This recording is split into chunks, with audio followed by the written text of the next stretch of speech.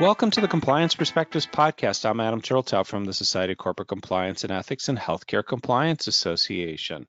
Joining us today from New Jersey is Christian Focacci. Christian is Vice President Offering Management at Steele Compliance Solutions. And today we're going to be talking about third parties, vetting them, and what data is really important to have. Christian, thanks for taking the time to talk to us. Hey, I'm great to be here. Great to have you. So first, what is the data that companies really want to and need to find? Sure. So when you think about from a compliance perspective and a regulatory perspective, the first level is things that they have to screen against. For example, if you're a company in the United States, you can't do business with entities or individuals on the OFAC list, which is a list created by the Department of Treasury. So that's a structured list that the government makes. And our US government has one, and different governments around the world have different sanctions and watch lists. That's kind of the first level of data that you want to screen against, because there's a regulatory obligation that you have to know if you're doing business with any individuals on that list. Outside of that data, it gets a lot broader, right? Because that's structured, sanctioned information that you need to know. But then there's also reputational risk information, where if you're just a company, you might not want to be doing business with a certain class of client or companies in certain industries or things like that, or companies who might have some sort of reputational risk issue. And that's where it gets a little more fuzzy and the information is harder to gather. A lot of times that might come through news articles, websites, media, things like that. But as you can imagine, it's a much, much larger information than structured information that a government provides us. So there's different levels of data that you might want to screen or vet against. And it really depends on the risk of the third party you're doing business with, of how wide of a net you're going to cast to identify that information. Now, when it comes to data getting collected, people do have a decent sense, I think, generally of what they need to know. But a lot of times the key data points get missed. Why is that generally? Yeah, that's $1 million question, and where I spend most of my time kind of trying to diagnose why you find something or didn't find something. So if we take a step back and look at a search system, which all of these essentially are, they're search systems, why does data get missed? And the first reason, which kind of is going to sound really silly, is the information that you want to find is not in the data set that you're looking for. So basically, the information is not where you're searching, is the number one reason things get missed. And what that means in practice is, going back to that sanctions list example, let's say you have 10 sanction lists from different governments around the world that you want to see if this company you're doing business with is in any of these 10 sanctions lists. If you're searching 9 of those lists and the information, the name is on the 10th list and you're not searching that, you're not going to find it.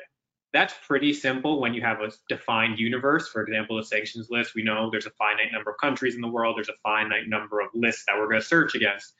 That's pretty easy to say, okay, we just have to make sure that we are going to be searching where the information is, and that's included in the data set. The greater problem is when you kind of go out into the world and you want to say, well, I want to know all information, right? And that's where it gets much more difficult, because it's almost impossible to bring in all of the news articles, all of the websites, all of the different places this information exists. So the one reason that information might not be found is you just haven't captured it. So during this recall phase of capturing the wide net of information, the information you're searching for is hasn't been included. The second piece of that is, okay, let's say we have in this magical scenario captured every piece of information in the world in our data set that we're searching. The next reason things get missed is kind of the precision stage, which is, why aren't we picking this up based on how we're searching it? Because what people don't realize is search relevance is closer to an art than it is a science, right? It's a vague term. We might have different opinions of what makes a result relevant in the search system. So the simplest example could be, maybe I'm searching for John Smith, and that's how I input this name into the system to search. But in my underlying data set, so I've captured the information I'm looking for, the name is listed as John R. Smith. There's a middle name or a middle initial. To a human, you would say, oh yeah, those are identical, right? John Smith, John R. Smith, same thing. But to a computer, they're not, right? John R. Smith doesn't equal John Smith. So there's two kind of components of why something might not get picked up in the world. The first one is you just haven't captured it, so you would never find it because you're not searching it. The second one is all the nuances around, even if you do have that information as searchable, are your filtering and fuzzy matching and all these different parameters to return this information, is it being included in the search result?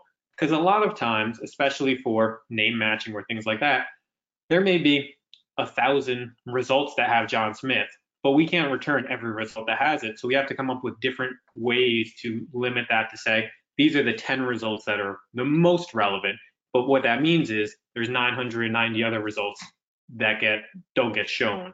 So two pieces. One, is the information being found and do we have it? And two, is our relevancy scoring, the way we're doing matching to find into information, returning what we want to find? And those are the kind of two areas when you diagnose why are you finding something or why you're not finding, and how do you find what you want to find. So let's drill down a little bit on that. How do you find what you want to find? Which, I have a question about winnowing down data. I mean, it's easy to collect at this point, as you mentioned, a lot of data. There's a lot of stuff out there, but some of it is just not important, distraction, noise. How do you winnow it down to what's really important? Yeah, I would almost start backwards. So that's exactly right, because there's so much information. How do you winnow it down to what's important? And there's ways to do that with computers and things like that. But I would start at the problem statement of how certain do you need to be as a compliance professional, as a researcher, as something, how certain do you need to be that you're finding this information? And that's going to determine how wide of a net you ideally want to cast, right? If you say, well, I can just kind of need to do a cursory glance and I don't need to be positive that this entity is on the OFAC list, well, then you can treat it one way. But if you say, I need to be absolutely sure, 100% positive, that means you're going to cast a wider net. So the best way to figure out how wide or narrow you want to go is how certain you need to be that you need to find this information. Because if you need to be certain, that is going to be intensive, right? It's going to require man hours. It's going to require to look at a lot of things. If you say, I don't need to be as intensive and I just need to kind of make sure they're on either on a subset of information, like a certain list, or I need to know if they're not doing business in a certain way, that gives you more options, right? So once you kind of figure out how broad or narrow you want to go based on your risk exposure to this entity or individual, then you have different options. If you're saying, so that's the first piece. And then the second piece is, okay, how do we winnow it down with technology? And there's a lot of ways to do that. The big one now is, or the simplest one is, if you're talking about screening and name matching, is how fuzzy do you want to make your name matching, which is just kind of the tech term for how close do you want to be able to match a name to another name. So for example, if you're searching for John Smith, should you pick up John with John? Should you pick up John if it's Jon? Should you pick up middle names and middle initials, right? So that's kind of a low level. And that's pretty straightforward. We've been doing that in the industry for years as far as identifying names, entities that are on sanctioned and watch lists. What's growing now is the use of machine learning and artificial intelligence. And that is kind of the next advanced step, and that's really applied to unstructured text. So instead of looking at a structured list of information, you're looking at all that information that's floating around in the world, and there's a lot more of that, right? There's trillions of news articles and websites and all these different things that have been accumulating around the world. So we've been successful at applying machine learning to taking this unstructured text and giving some structure to it. So essentially what we do is we can figure out what these articles about, names and places and people mentioned in them, dates. We can extract all the different things. And what that ideally lets us do is give us more levers and dials to filtering information. Because we're not going to restrict the amount of information out there, but we can let users and people who have to interact with this information, we can give them different facets to say, I want this person's name in this country from articles after a certain date.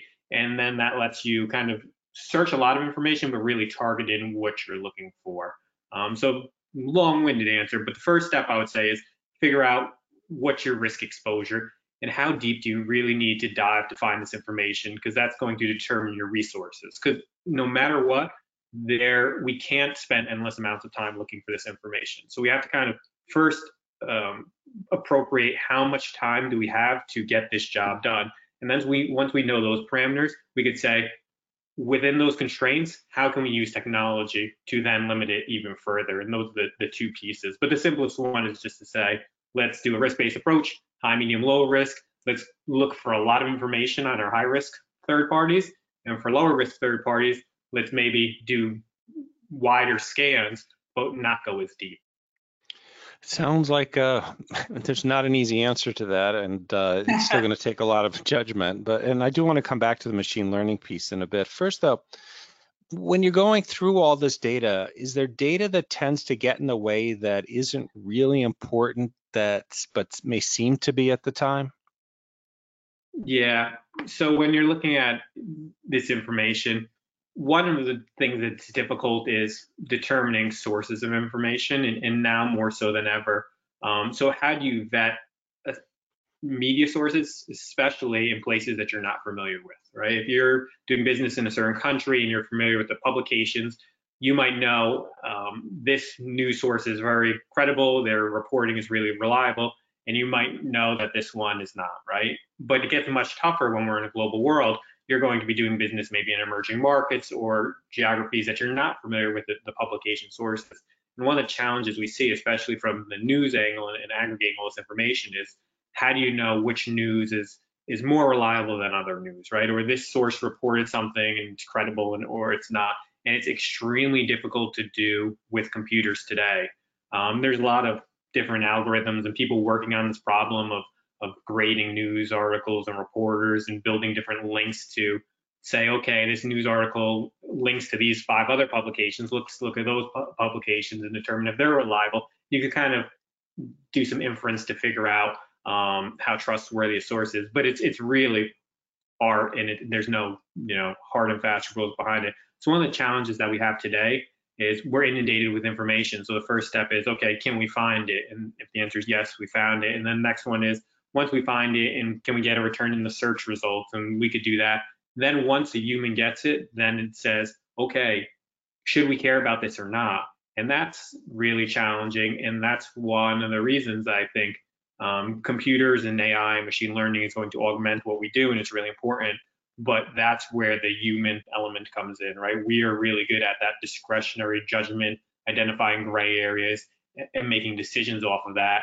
And that's not going away, anytime soon. So the technology is good to find the information, but you really need the human element to say this is important or not important. So as you mentioned, AI is going to be a bigger part of things, but judgment's going to be important too. So where do we go from here in terms of how do we manage all of this convergence of technology and judgment and making sure we really are using information about third parties the right way? So in the future, I don't think AI and machine learning is going to replace humans and compliance officers. The big differentiator is going to be compliance officers are going to have a better understanding of the limitations of machine learning and technology and how to apply it. So it's almost going to augment their job. Where today, they're going to understand the right tools for the right job and using technology, and that's going to be the biggest difference in the future. It's going to be a merger of the two, first one or the other. Well, it'll be very interesting to see, because as we've all observed over the last few months, the future often evolves in very unexpected ways. Well, Christian, thank you so much for taking the time to talk to us today. I want to thank all of you for taking the time to listen. I'm Adam Turteltaub from SCCE and HCCA. I hope we're able to expand your compliance perspective.